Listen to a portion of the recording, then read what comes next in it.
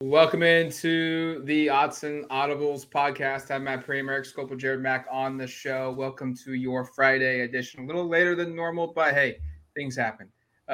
We are discussing Oregon football recruiting.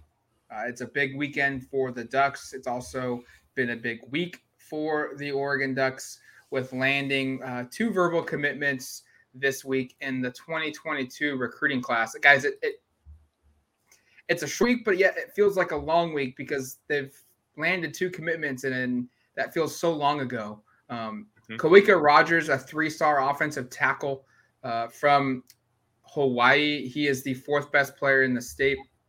He was first. He gave his verbal commitment Monday. And then Tuesday evening, Justice Lowe, three-star athlete, fourth best player in the state of Oregon. He gave a verbal commitment to the Oregon Ducks. And he's an athlete, but coming to Oregon as a receiver. And so we've already talked about both of those guys on the podcast already. So we're not really going to break down their commitments individually, but just more so where Oregon is at now in the 2022 class. They've got 7 players signed. 4 guys are currently committed to this program that have not signed. Trajan Williams, Grayson Halton, 2 4-stars are the other 2, along with Lowe and Rogers. And then we've seen 3 transfers. Christian Gonzalez, Sam Tiamani, and Bo Nix have all joined the mix here. And we look at this class, 14 total players committed. And I think there's some holes that have been filled, and yet there's probably some opportunities still out there that Oregon needs to be able to fill up on both sides of the football. Yeah, I think there's no question about it. I guess we'll start offense because I think that's just the way my brain works. I don't know if I just find myself going, let's start offense, go to defense, because that's just the way my mind works. Well, with the uncertainty with Travis Dye, I think you owe yourself to take a look at running back. And they already are involved with Andrew Paul, who's like Oregon's up against the big boys right now. I think we've talked about him briefly, but go watch Paul's tape. That guy's a freak. And if Oregon were to land him, he was an unheralded recruit out of Texas going into his senior season, and then ran for like 2,000 something yards, 9 yards a carry, a ton of touchdowns. And you go watch his tape, and it's like it's earned. Like he's an incredibly talented running back. He's got great size and speed. Oregon's going to have to really effort to land him. He's looking at a lot of the top schools nationally. I've also got involved like Clemson, Michigan, I think Notre Dame, the other ones. It's going to be tough sledding, but I think a running back makes sense. I still think receivers, I know they landed low. I know there's some portal guys that they're in on, and maybe that's the direction they go. But from a prep perspective, if there's a receiver out there, I think bring him on because they need some numbers. And honestly, and maybe that's why portal makes more sense in terms of splitting up classes because it is a lot of freshmen and sophomore currently on the roster. If you bring in a Chase Cota, who's a senior, who's been rumored, by the way, former UCLA receiver, South Medford High School, came out of Oregon, kid that has some attachments to the school. Like that would make some sense in terms of splitting up the classes too, because he's a little bit older player and somebody who would provide a little bit of veteran, maybe a leadership there. So I think both of those skill spots, I would look to add players. I don't know if there's really more need along the offensive line now that they have Rogers and Wooten in place, and they already have a lot of guys coming in. Some of this will come down to the transfer portal, how many guys they lose, but I think they can probably stand pat along the offensive line. I'm still kind of like quarterback as a spot to watch. And I don't know if there's a prep recruit in 22, and it certainly doesn't seem like it. We're coming down the stretch run here, and there's not a name that's set to visit or anything, but I still would keep an eye out on maybe them looking in the portal at quarterback just because you currently have only 3 on the roster going into 22, and that's not great. Defensively, they need cornerbacks. And I think it's pretty telling that some of the names we're going to talk about visiting upcoming, and then also some of the names that just attack, they're recruiting are at this position. Jaleel Florence obviously being the most notable one, a couple of corners out of Texas, and Kamari Terrell and Jalen Davis Robinson. I know those 3 names are always tough. That means I have to remember 3 different names. I mean, come on, it was hard enough. But I think it's notable that those are we know names at corner. I mean, those are 3 pretty highly regarded corners that Oregon is in on. Florence being a former commit, and I think everybody expects there's a pretty good chance that he ends up coming back to Oregon and committing and joining his high school teammate. Jaleel Tucker also plays corner. But I think it's a position of need. We've talked about it. And then defensive line still, right? I mean, they brought in Christian Miller. I think it sounds like they're in a good spot with him, or a decent spot with him. You need to add some more bodies there, I think. I think linebacker is probably the one position I'm not sold you really need to add more. There's kind of had I know that they were short this last year, but that was really just such an aberration year with injuries where, I mean, I remember crunching the numbers in spring ball going like, do they have too many linebackers? And then we get to the fall and it's like, they don't have it. They were using using defensive backs at linebacker. I still think they could probably stand pat at linebacker. And I think you're seeing from a recruiting perspective right now, not a lot of names in 22 or in the portal that are attached are playing kind of the inside or an edge spot. So, I think defensive line and corner on defense, and I think you're pretty set at safety as well. I'll start on defense. I'll go opposite because that's kind of how my brain works when dealing with this. The most glaring hole is cornerback. And we've talked about this a million times on this podcast. Losing DJ James and Mykael Wright to James to Auburn and Wright to the NFL draft. Those are your top two corners, and we haven't seen anything from Dante Manning or Tre'Quez Bridges that gives us the impression that they can be a number one corner come September 3rd. So getting Christian Gonzalez is really helpful. And, most of the visitors that are on campus this weekend are, like Eric said, there are a lot of defensive backs in there, a lot of safeties or cornerbacks, just people who can or who have or are listed as athletes who have the body type to potentially move over to corner. To me, that's the easiest, biggest position of need. And, going further down the line, it's going to be extremely helpful for Oregon to have a bunch of younger guys, a bunch of recruits who can learn the system and come and play in their sophomore, junior, senior years. I do think it would be beneficial if they were to get another corner from the transfer portal, just because they need immediate help. And regardless of how talented a recruit is, sometimes it just doesn't pan out in their freshman year. And they could be somebody who's just not really playable, or when they are played, they're just burnt every time. This kind of goes back to like Thomas Graham and Diamador Lenore as freshmen. They were really talented, but there were still a lot of defensive lapses with them. And those are two of the better cornerbacks Oregon has had over the last decade, I would say. And so you look at that and you try to think of freshman cornerbacks coming in. I still feel like they could use a portal guy, someone with experience, maybe one of the few corners who have transferred out of Georgia, have a relationship with Dan Lanning, something like that. Secondly, I got to go on the defensive line. I've been, preaching the defensive line potential flaws all offseason. Having to replace Kayvon Thibodeau is a very, very, very tall task. And I don't necessarily think that the pieces to do that are on the roster. Whether it's bringing in a true freshman like Christian Miller in the class of 2022, if he's able to make an immediate impact, that'd be great. But that, again, goes to that criterion where he's a true freshman, just an incoming guy. Like, there's no guarantee he makes an impact. The issue with defensive line is you're not going to find a lot of edge rushers in the portal. It's just not how it goes. You may find them, but they are not established dudes. They are potential high upside guys. Maybe they're sophomores who got hurt their freshman year and never played and only redshirted, whatever the case may be. Established dudes they just don't enter the portal as defensive ends. It's just how it happens. They already are an elite talent on their own team. They already wreak havoc on the other team and they don't need to go to a new team for that.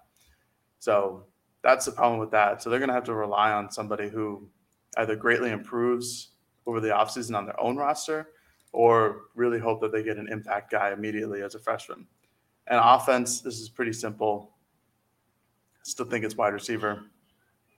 They just need more bodies. It's as simple as that. It doesn't necessarily matter how talented that player is. Obviously, it'd be great if you could land an immediate impact guy who catches 50 balls this year and has 6 touchdowns. That'd be awesome. But more than anything else, they just need people who can play the position.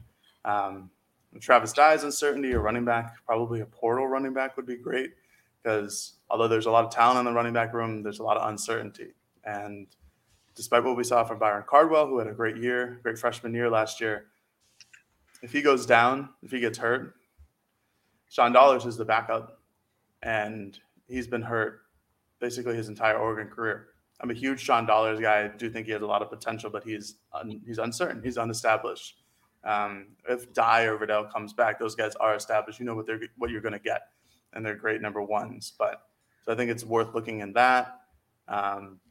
Offensive line, I'd like to just have some depth pieces there. I think that'd just be for me. But now we're running out of slots in my hypothetical 2022 class, so we're going to need some people to hit the transfer portal. I forgot to touch on linebacker. There's a part of me that just thinks that they're going to get a million linebackers just because of what happened last year. It's just like PTSD to Oregon. And every time they sign a linebacking recruit, I feel like the entire Duck Nation, even though Oregon fans don't like the Duck Nation, whatever, Duck Nation is going to exhale. Or they're just going to celebrate because there's not going to be no linebackers for the upcoming season. So maybe just take 6 of them. I don't know.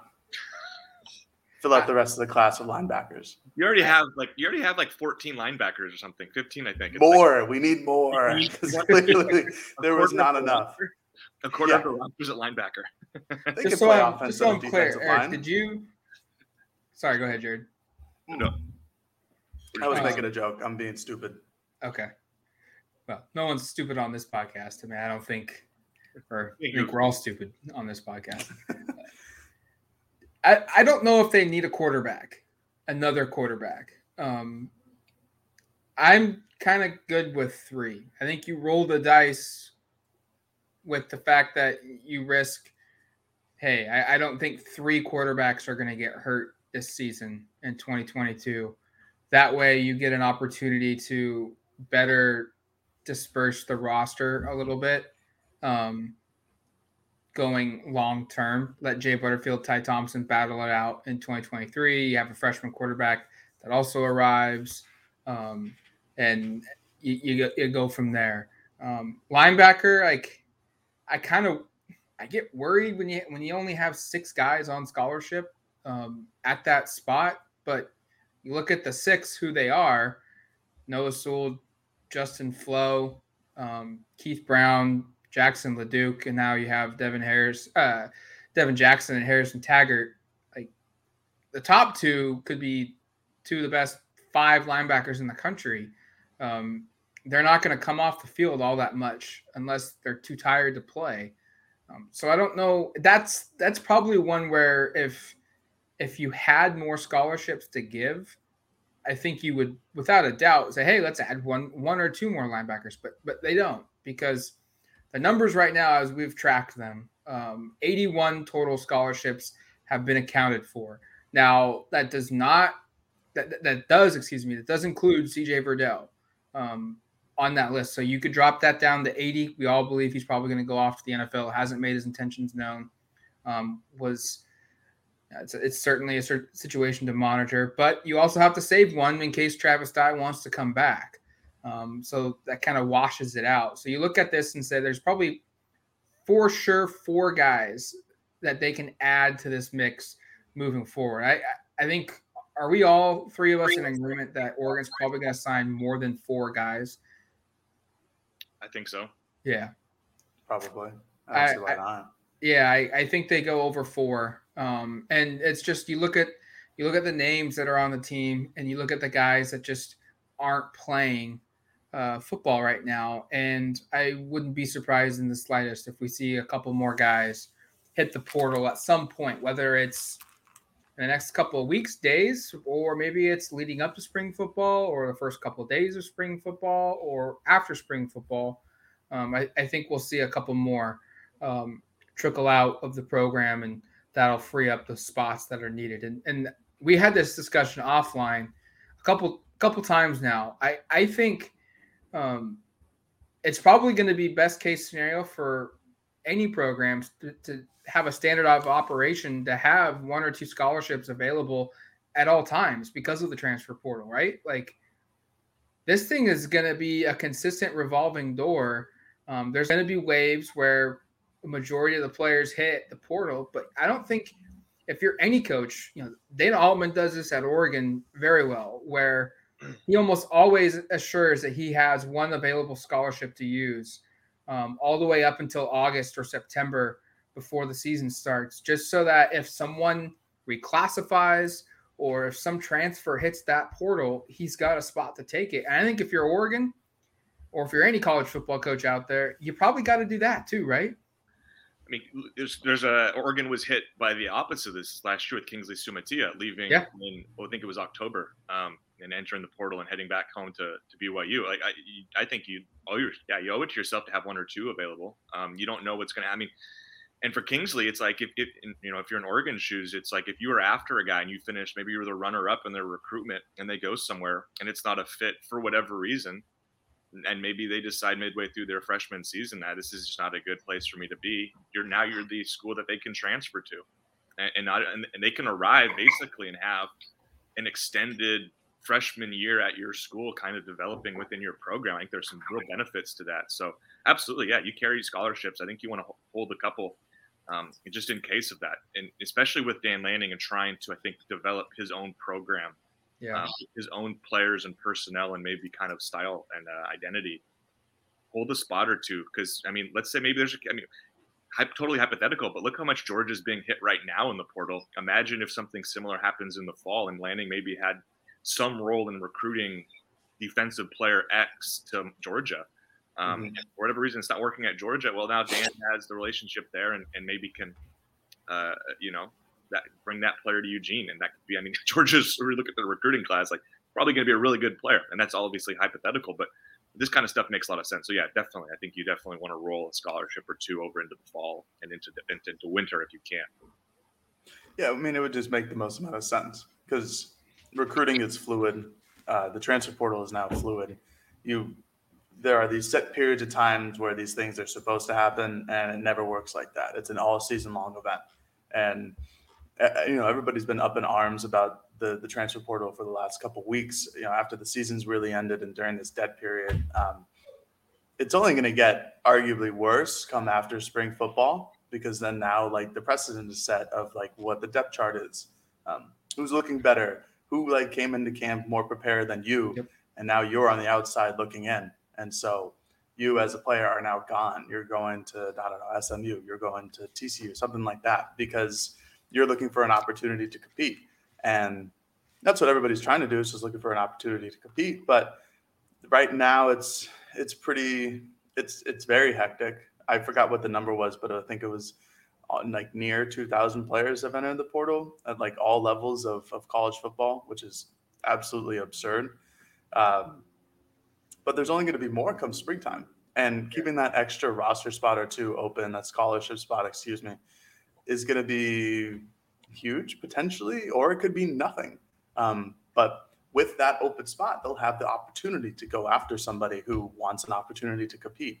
I think that's kind of like in the last year or two, I feel like that's affected Oregon with not having an open spot, just like the inability to go and potentially get somebody like a Xavier Worthy when he decided that like Michigan was not the answer and went to Texas instead. Having that open spot and like Eric said, finishing second or third in somebody's recruitment, and once they hit the portal, it's like, hey buddy, how you doing?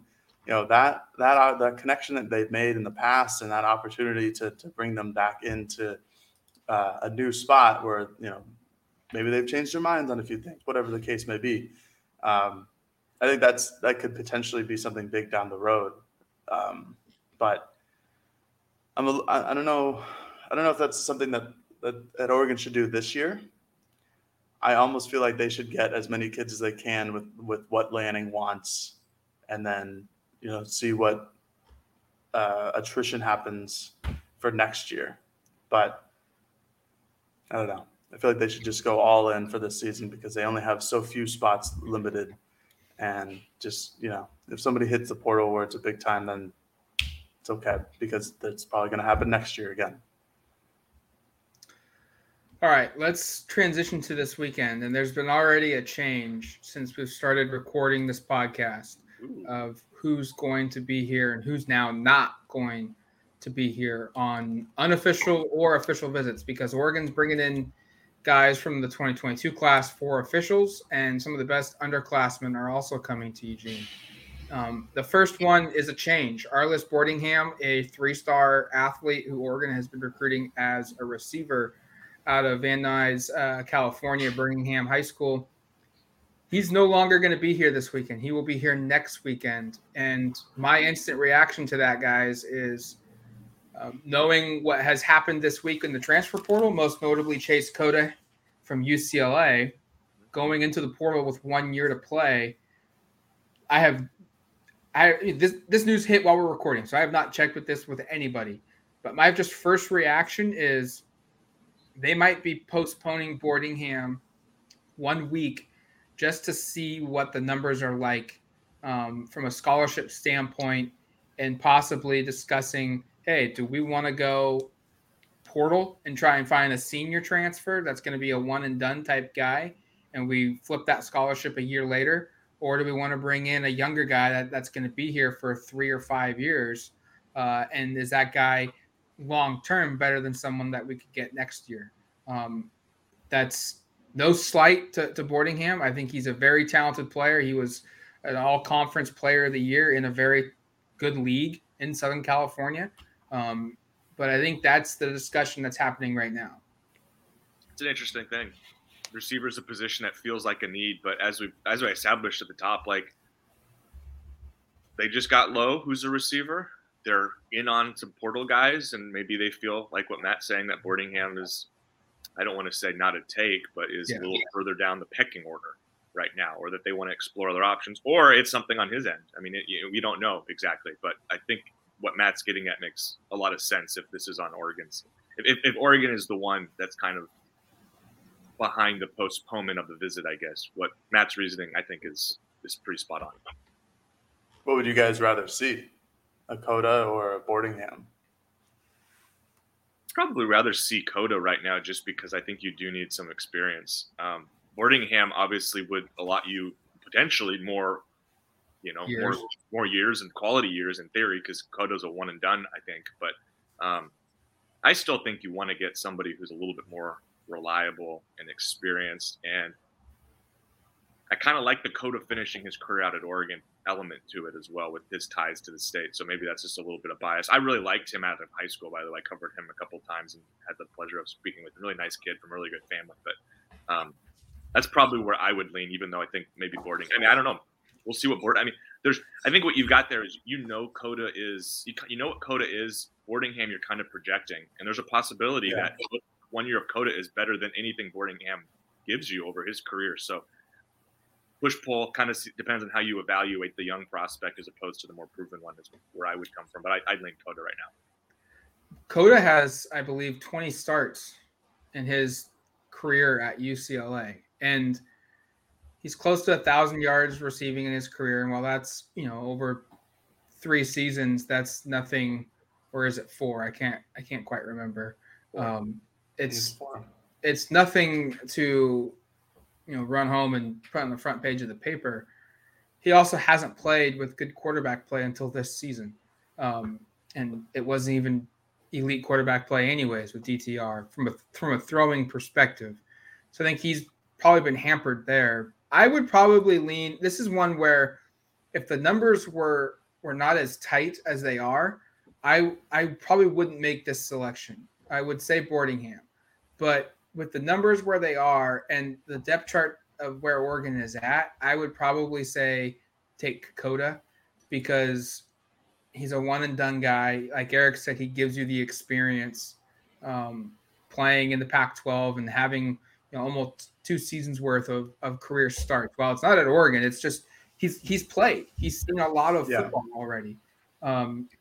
If Cota can't happen though, and that's kind of the one where they're in a weird spot where you can't go out, I think, and land an elite transfer at the receiver position. Like, a guy that's 1,500 career receiving yards and 15 or more total touchdowns in 2.5 years or what have you. Because there are those guys out there. There's a couple of them. But because if you take that guy, you now run the risk of maybe losing Troy Franklin or Dante Thornton or Chris Hudson. And that kind of just puts you right back in the scenario you were in, where hey, we added a body, but now we lost a body or two because of a senior transfer. I don't think Kota's emergence at Oregon would have Franklin or Thornton or any of the other receivers being like, I got to leave. This isn't for me. No, not at all. I kind of torn about this one because what I've been saying for the last couple of weeks is you need established veteran wide receivers on the team, and that is exactly what Chase Cota is, because he's started, like Matt said, like around 20 games at UCLA and has plenty of in-game Pac-12 experience. Played at UCLA, a big program, knows Oregon, Oregon legacy type of guy.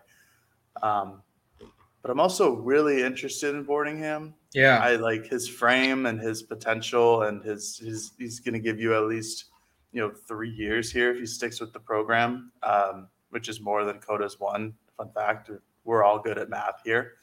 But I think I just have to. I got to stick with what I've been saying, or else I'll look like just some hypocrite over here. I would go with Cota too because he provides some sort of veteran leadership, which there is none in the wide receiver room right now. I mean, Isaiah Crocker is like the most veteran wide receiver in that room. Chris Hudson has the most game experience. So they're, it's an interesting room right now. And I think somebody like Cota is much needed.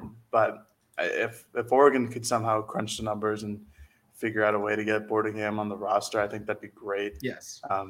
Just a very unique kind of player to still be out there at this time in the recruiting period. 6'4", 220 is a wide receiver, has a huge build, kind of is like a heavier Devin Williams right now.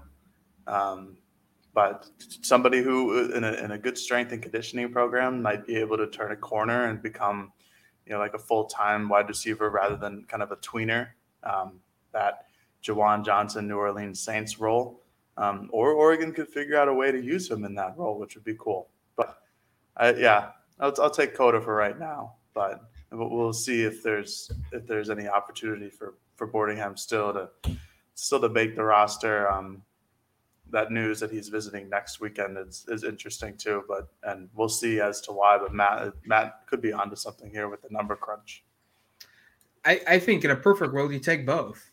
Yeah. Right. And that's just unfortunately not going to be able to happen just because of the number crunch, like Jared just said. Now, a couple other visitors that are going to be here. I've confirmed one of them for sure. The other one, I believe he's coming, but I'm not 100% sure. They're both cornerbacks. 3-star corner, Jalen Davies Robinson from Texas, from Wenatchee. And then Kamari Terrell, 4-star from Killen, Texas, Shoemaker High School. Oregon is kind of considered the leader for both of these guys. And it kind of goes to what both of you brought up with the idea that Oregon kind of needs some depth at cornerback. And, they've got 6 guys right now, 7 if you throw in Jalil Tucker. If they can reel back in Jalil Florence, that puts you at 8. But just kind of like at receiver, you need 2 or 3 more guys at that position. And these could be those 2 or 3 more guys. Let's hypothetically here, let's play this game a little bit. Let's say Florence is going to commit and re-enter the picture, and that brings you to 8 corners. I don't know if you need 10. I think 9's a pretty good number. I would probably be selective with these 2 kids from Texas. By the way, a lot of credit to Matt Powledge for, I think, building connections. But these are guys he was recruiting when he was at Baylor. So these are, if they land 1 or 2 of them, he's going to have played a big role in it. Obviously, Coach Demetrius Martin, the corners coach, will play a role too. But just thought it was worth acknowledging. You look at a couple guys from Texas. Powledge played a big role in kind of getting him out here in the interest. I don't know though. I don't know if both. If Florence is gonna I think you take 2 of these 3 prep corners is my opinion. And I think Florence is the most talented, so he's easily a take, obviously. And then if he's gonna come back in the fold, I think you have to pick between one of these 2. And I'd probably take Terrell based on his track speed. I think he ran like a 10.6 or something in the open 100. But I don't know. It's kind of interesting. I don't think you can really. I think it would be a lot to take all 3. Is my yes. I think 10 feels that feels like a lot of corners to carry into the season, even though we've talked about the lack of maybe top-end talent or experience there. And I also don't know if you really want to take 4 freshman corners in one class after you took 3 freshman corners in the class before it. Kind of stockpiling those classes. That's why I always thought, you get Florence and maybe a portal makes more sense than a second true freshman. But clearly, they really like these kids out of Texas. So I don't know. It'd be interesting to see, I guess, what happens with Florence if he ends up re-entering for Oregon. How selective are they? What do they do with these 2 that are coming in from Texas? Because as Matt said, I think if Oregon wants them both, they probably can get them pretty easily. I think, or have a pretty good chance at least. I think if Florence comes back in the fold, I mean, personally, I would like to see them go after a transfer guy.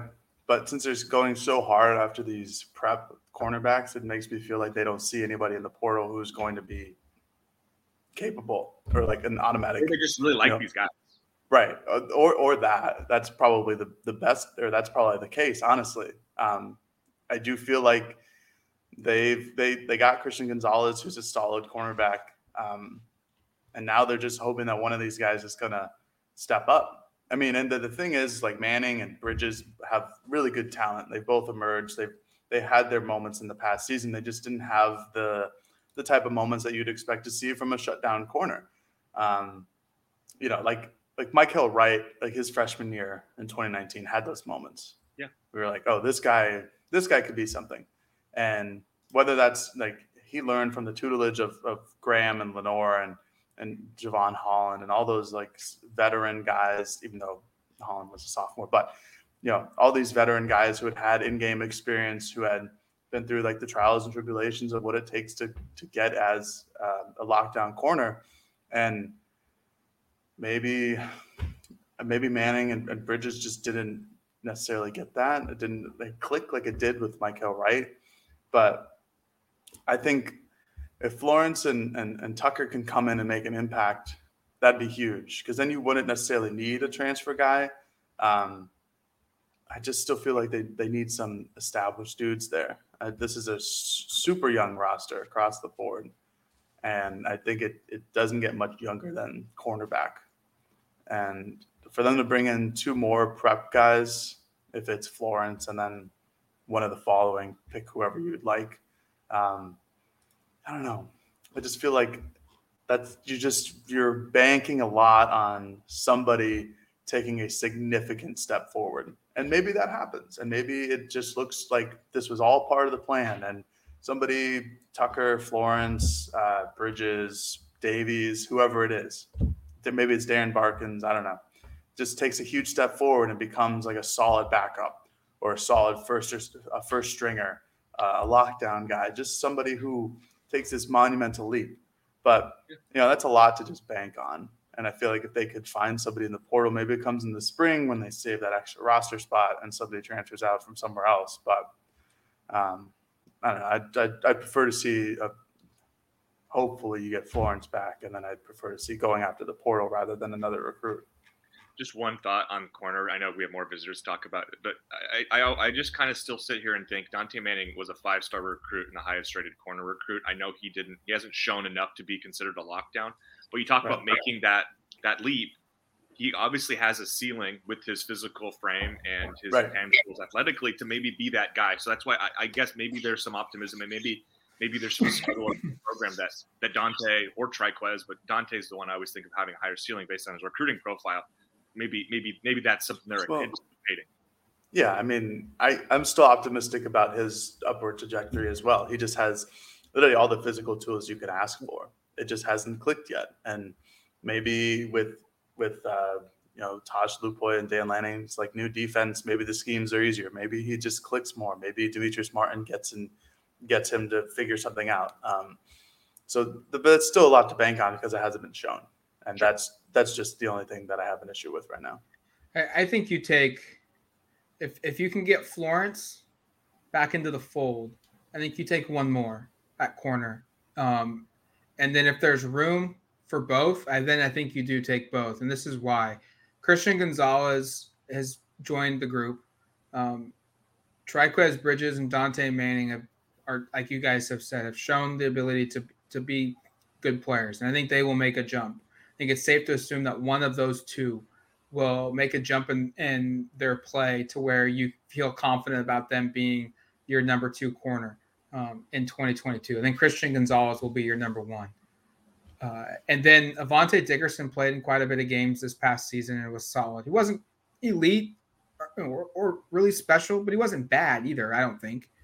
But the issue here is I think Gonzalez, I think Bridges and Manning, if they have good years where they, let's say Oregon does go on to play in the Pac-12 championship game and Oregon's defense is kind of as good as we think they could be because of all the talent that's back. And if they play really well, I wouldn't be surprised if 1 or 2 of those guys went pro. They're all draft eligible in 2022. You just need 1 year to pop at that position, and then you can get drafted. And if that happens, that leaves you in a position where you have Florence, Tucker, one of those 3 left, and then Barkins and Davies. So I think there's the need to go in and I look at Tucker and Florence. They're both top 50 guys. And if Gonzalez wasn't here, I would say between Florence and Tucker, probably one of them for sure would play heavy minutes.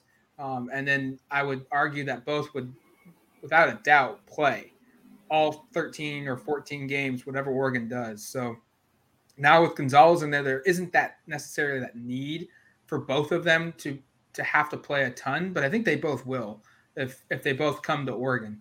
And so I look at Terrell and also Davis Robinson as these are the guys that, hey, maybe one of them plays on special teams and one of them redshirts, or maybe both of them redshirt, but gives you that depth long-term wise down the road when in the event that maybe a couple of your upperclassmen decide to go to the NFL after the 2022 season.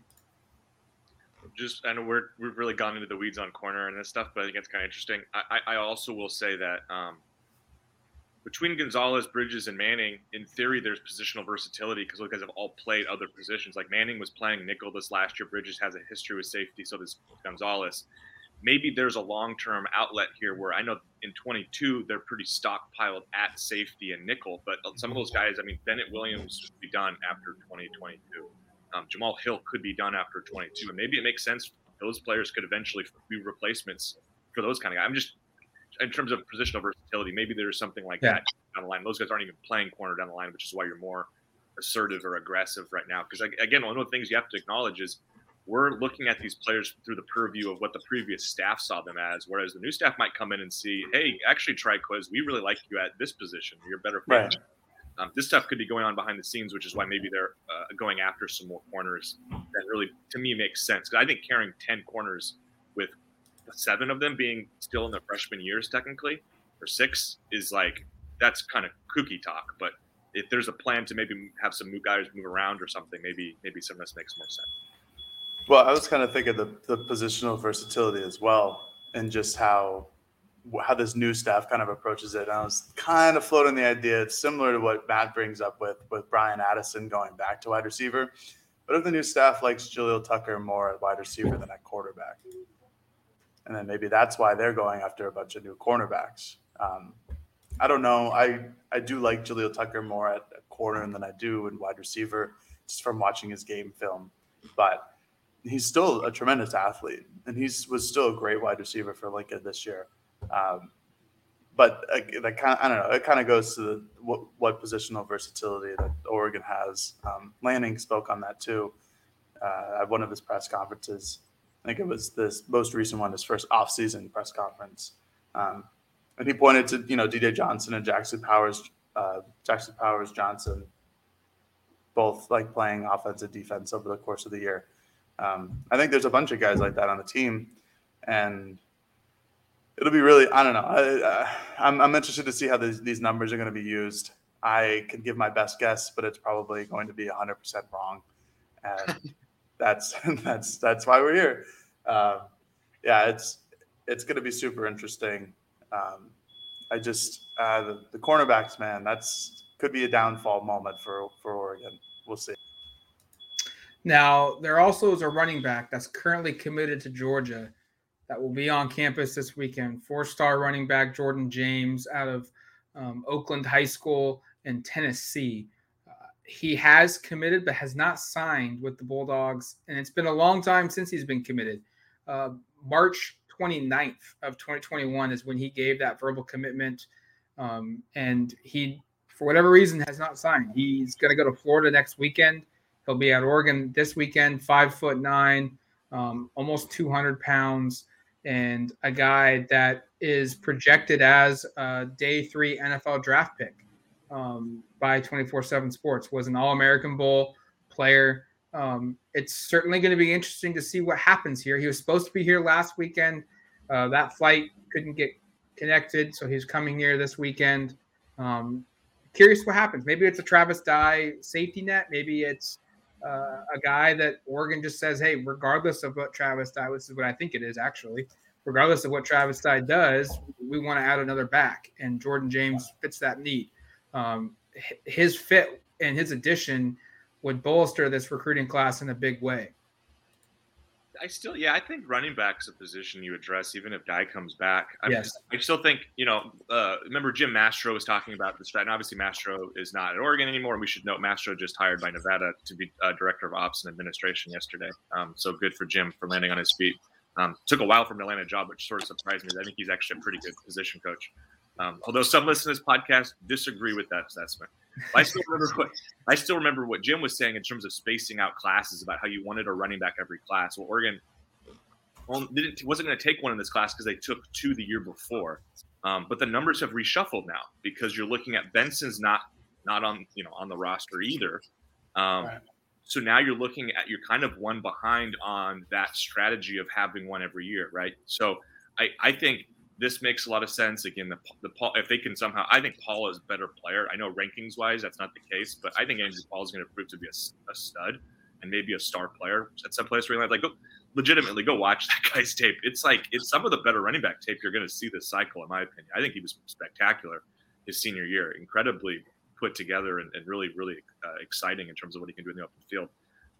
I think a running back's a take too, Matt. Even if you have Dye back, and you probably bring that player in with the expectation that they're going to redshirt. Yeah. I also think it makes sense because I still don't know what Seven McGee is. And we're kind of, I think, in this podcast talking about him being a running back and a receiver in terms of the numbers here, because if he plays receiver, okay, I think they have 7 receivers kind of in the mix. But if he's playing running back, now you have 6 receivers in the mix, and you go back to having, 5 running backs. So we don't know exactly where Seven's going to fit. He could play both, which I think probably makes some sense in terms of cross-training, and he's kind of in the DeAnthony Thomas. Byron Marshall did a little bit of that, although Byron ended up going full-time receiver at some point. But I think that plays a role too. So I think a running back's a take, and I'm kind of intrigued by some of these prep guys. I would have, again, I think, taken a look at the portal, but maybe you're not. Maybe Jarek Broussard doesn't tickle your fancy, or some of these other players who are out there, and maybe you just kind of like some of these prep guys better in terms of spacing out the classes. I don't know. Yeah, I think running back's a take as well. There were a lot of really good running backs in the portal, which kind of leads me to believe that Oregon feels good about Travis Dye, because if they were to bring in some established running back with Travis Dye, I'm not necessarily sure that would be the best answer. But since they're going mostly after prep guys where they might not be ready day one or close to being ready day one, but they have a stopgap year of Travis Dye still or CJ Verdell still, then they can develop and they don't have to worry about him. And they'll have an extra running back on the roster in case of emergency, basically. Now, that could be just totally not how it's going. And we'll eventually find out with what Travis Dye decides to do. But I think I'm not sure where I want Seven McGee to go either, because I think he would be electric as a slot wide receiver. I also think he'd be electric as a specific down type of running back, specific packages, I should say. I don't necessarily see him being effective running beneath or between the tackles rather than outside of them. But he showed a lot of grit, a lot of strength last year in these between the tackle runs, which I didn't expect to happen. He's a slight guy. He's well put together, but he's 5'8", 5'9" on a good day. But man, every time he touches the ball, it's just one of those players where it's like this. He could break one off here. He could score pretty quickly if somebody misses a tackle or whatever. So I think wherever you can put him on the field more often than not, you have to, whether that's wide receiver or running back. I think you cross-train him no matter what. I think you let Dillingham figure that out and just say, you know what, we're going to get you on the field.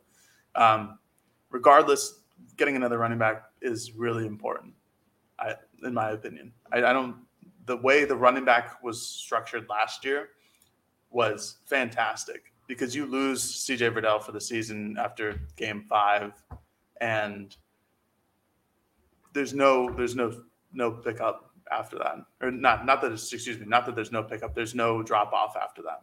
You just say, okay, we're just going to plug the next guy. We're going to plug our next talented running back and go in there. And if they can do something like that this year, where hypothetically they get Travis Dye back, he goes down with an injury, and you just plug in the next guy.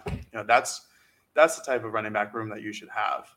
And, getting one of these prep recruits that they're looking at would be a great step into that. And maybe one of them comes in here and shows off that he's the number 2 guy, kind of like Byron Cardwell did, was looked at like as, oh, he's going to be good positional depth. And then, nope, he's just going to be the number 2 running back and potentially be the number 1 for next year. Yeah, I actually think I agree with both of you guys that it's a take, but I think whoever you do take, he plays in 2022. Verdell, if he does come back and Dye comes back, then yeah, maybe he doesn't play. But I don't think that's a very realistic scenario. Even if Travis Dye does decide to transfer back to Oregon, or is it just pull his name out of the transfer portal? Right. He becomes the number 1. Cardwell is clearly going to get carries. You don't really know what you have with Sean Dollars. We saw glimpses of him in 2019, but he was hurt in 2021 and was out of action. And so you look at this and, he could be good. He could be rusty. Like you guys have said about Seven McGee, we don't really know where he fits. I think he has to kind of play receiver right now. And in the event that Cardwell has the year that we all think he does, he could be gone after 2023. And now all of a sudden you're left with just Sean Dollars at running back. So I think you want to have whoever comes to Oregon play in 2022. But it has to be meaningful snaps. It has to be they've got to get some production out of it to make it worth playing him in the 12, 13, 14 games, 15 games that Oregon could be playing. But this is another one where I kind of think if they had the room, I would take 2 and I would redshirt 1 and I would play 1. But they don't have the room for 2, at least not right now. It'll be interesting to see what they do with James or Paul. I'm agreeing with you, Eric. I think Paul is the guy that I would want more, but if James is your consolation prize, boy, it's a heck of a consolation. Agreed. All right, let's underclassmen. We won't go through the whole list here because we don't want to give away everything. There is a list on duckterritory.com, but quarterback seems to always be the popular position. Everyone is clamoring and excited to see what Ty Thompson and Jay Butterfield can do moving forward as freshmen. But Oregon's bringing in another really talented quarterback for, I think, the second weekend in a row now for the Ducks. Jaden Rashada out of Pittsburgh, California, Pittsburgh High School, top 50 player in the country, top 40 player actually, the 5th best quarterback in the country. This is a big time player for Oregon. He will be here on campus for an unofficial visit. He's going to be meeting up with more than a couple of underclassmen that are going to be here as well. He's got a good relationship already with Oregon staff. I don't want to say that Jaden is their top target at quarterback because, as we did in a couple episodes ago, they've got about 4 or 5 quarterbacks in this 2023 class that are high profile that are seriously interested in Oregon. But this is up there. He is in the first tier for quarterbacks at Oregon for 2023. And on the West Coast, I mean, it's a really good 23 class, especially Southern California. I think a couple kids out of Washington that are good, but this would be big. I mean, I think, you look at recruiting classes and a lot of the time, the way you kind of assess them is based upon the quarterback that's leading the class. That's a big part. That's a pillar of each class. Like we talk about running back needing you want a running back each cycle. You want to get a quarterback each cycle, and you want it to be one of the big names. That's part of why oftentimes you see quarterbacks kind of commit earlier than other position groups, I think, in part because that helps build the class and it helps the school to know, hey, we can go out in the trail and recruit receivers and running backs and offensive linemen and other players on offense and say, hey, we've got the 7th best quarterback or the 5th best quarterback, whatever it might be, already in the fold to kind of lead this group. So getting a Rashada or another one of these big name kids out of Southern California committed now or even in the next couple of months would be huge for momentum building in 2023 in terms of being able to sell what the class is building. And it would be big, I think, for Dillingham and Lanning, especially as kind of younger up and coming coaches here, trying to build this class and kind of trying to put some, I guess, a pillar or two, some foundation beneath it. So, the quarterback position is always important, but especially to start a 2023 recruiting class and kind of get that in motion. I know they have a commitment from Cole Martin already, but so trying to get some momentum would be huge to get somebody in here and committed sooner rather than later. Sometime in the spring would probably be great. But if you'd have a commitment at this position group by the end of spring football, I think you're feeling pretty good about kind of what the summer months and then the fall can look like in terms of building it out. Yeah, I think this is probably the biggest fish that Oregon will go after for the class of 2023, at least for now, because it's a trickle down effect when you land somebody like Jaden Rashada. It's like Eric was saying, it's a really talented quarterback class for Southern California. They got 3 top 50 guys, all quarterbacks, led by Malachi Nelson, who's going to SC, who's the number 2 player in the country behind Arch Manning. But if they were to land Rashada, this trickle down effect is that people can look at the class and see that he headlines it, and he can do his own recruiting to other Southern California kids. It shows that this is going to be the first full class under Dan Lanning and Kenny Dillingham, and they're getting their own guy. Like Ty Thompson is not their own guy. Yep. That was a Joe Moorhead guy who's still a really talented quarterback who could become something just completely great under Dillingham, but that's not his kid that he committed or that he recruited, excuse me. And this would be that example. And this would be, a near 5-star quarterback probably towards the end of the year, the end of the recruiting cycle next year. Somebody who's going to make a name for himself at all these camps, all these all the games next year in Southern California. He's darn good too. That's the other great thing about it. He's a top 50 player in the country, a top 5 quarterback in the country too. It's important to get him on campus this early too, and get him established with the new coaching staff and just kind of pave their way into his life and make Oregon a well-known brand. I think it's important to see what UCLA kind of does with him, because I feel like that'd be one of the biggest contenders for Oregon just because he's a Southern California kid.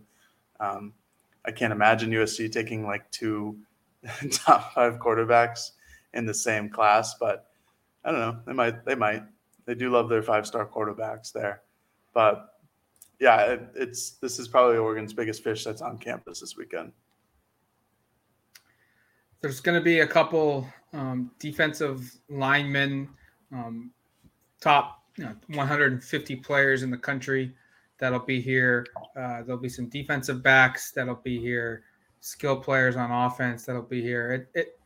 I have to say, we're not going to run through everybody, but just seeing what the list is right now and seeing who Oregon brought in last weekend, there was a lot of excitement, hype, expectation, whatever you want to use to describe this coaching staff's recruiting ability.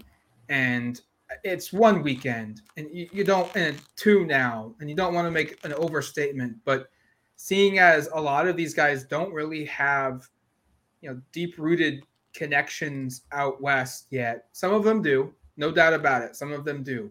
Lupoy, Meat, I think Dillingham has a really good relationship in the state of Arizona. A couple other guys, I'm spacing on them right now, but they've been able to, in 2 weeks, bring in some pretty big heavy hitters for the 2022 class. Christian Miller was here last weekend, and more importantly, the 2023 and the 2024 classes. To be able to get these guys on campus unofficially, paying their own way this quickly, I just wanted to mention that. It's pretty impressive. Yeah, totally. It is. I expected nothing different. Not that I'm saying I mean, these are elite recruiters. Adrian Clem, by the way, another name with West Coast guys, Matt, from assistant coaching perspective. These are considered some of the best recruiting coaches in the country. And I think if it was a really quiet first couple of weekends, people would be probably, and it probably wouldn't even really carry much water, but people would be a little concerned about, you're home. I mean, we're already seeing, slight digression, we're already seeing people on the message board be like, why are you recruiting Kamari Terrell? He's a 3-star. Why are Justice Lowe and Clinical Rogers committed? They're 3 stars. This is a 4-star and 5-star program. And I'm kind of going like, my goodness. But that's the expectations that you step into at Oregon, where recruiting has been really, really good. And again, I think if this was a couple of weekends where you're like, oh, there's no sizzle, these aren't big names, what's going on? People would, and somewhat justifiably, but again, big picture, probably not, be a little concerned. Now we'll see what they can do in terms of landing commitments and building, finalizing the 2022 class. We've done a lot of talking on this podcast about that, but then also starting in 23. I think some of the names that are on the list that we have on duckterritory.com, you see the potential for what and the upside for what the 23 class could be here. Mm-hmm. And I think you're going to start seeing some commitments roll in here probably by the end of this month and into the month of February. Yeah, I mean, the 23 class is massive. The 22 class is obviously going to take a hit because of the whole coaching change situation. It's just not going to be how it has been the last couple of years under Mario Cristobal. And you've seen the message boards on duckterritory.com where it's just like, oh, these are 3-star guys, like outside the top, 800-900. Like, what do they? Well, they have, Oregon staff has had like 2 weeks to do something. The fact that they could still get these type of guys, they could still convince a player to decommit from Utah and come to Oregon is still extremely impressive in like a 2-3 week span. And now you look at who is coming from the class of 2023 to Oregon on unofficial or official visits. These are a lot of like top 150 players in the country. These are a lot of 4-stars. These are a lot of players that are national recruits, not just guys from Oregon, not just guys from California, guys from Texas, Georgia, the southeastern area of the United States. It's impressive. And if you go on Twitter and you follow all of Oregon's assistant coaches, they're everywhere. They're going up and down the West Coast. Coach Lachlan is in a different state every single day. I follow him on Twitter. I have no idea where he is today, but I'm extremely excited to find out because he's been going like to Florida, Georgia, Texas. Coach Pallage has been in Texas for the last couple of days. Dan Lanning has been traveling up and down the West Coast. He was in Washington the other day in the Seattle area. It's impressive. These guys, I don't know who's controlling all the operations here in Eugene, but the coaching staff is making their footprint well known, and those are the type of things that you would expect to see. And here they are performing and doing it at an above average rate. So the class of 2023 is going to be a very fun one to follow because I really do think that they can get the Oregon brand out there as well, if not better than the Mario Cristobal-led staff, just because of who they've brought in, the type of players that they're looking for. And I think the youthful exuberance that this staff promotes is important in all of this. I think that's going to be a different type of vibe that goes around. Yeah, Jared, your point about Locke, like it feels like every 90 minutes he was tweeting out this week a different photo with him at a high school with a high school coach or he bumped into Nick Saban while he was out recruiting. Like that's just kind of ridiculous. He was everywhere and all through Texas, and this is probably their biggest. This is where they're connected right now. State of Texas, Georgia. You look at the state of Florida, up and down the South. They've been there, and they're tapping into those connections and being able to go out and visit schools and potentially bring guys in for visits and whatnot. So it's certainly interesting to fun to see this play out. We will have more coverage on who Oregon is seeing, who Oregon is offering, and who Oregon is bringing in this weekend for visits officially and unofficially on duckterritory.com. Until then, check out our next podcast, which will be on Monday, barring any kind of crazy breaking news. Let's knock on wood. Travis Dye has the decision here in a little bit, and we can hop on and do another one there, breaking that down. So until then, you've been listening to the Odds and Audibles podcast. Talk to you later, folks. Peace.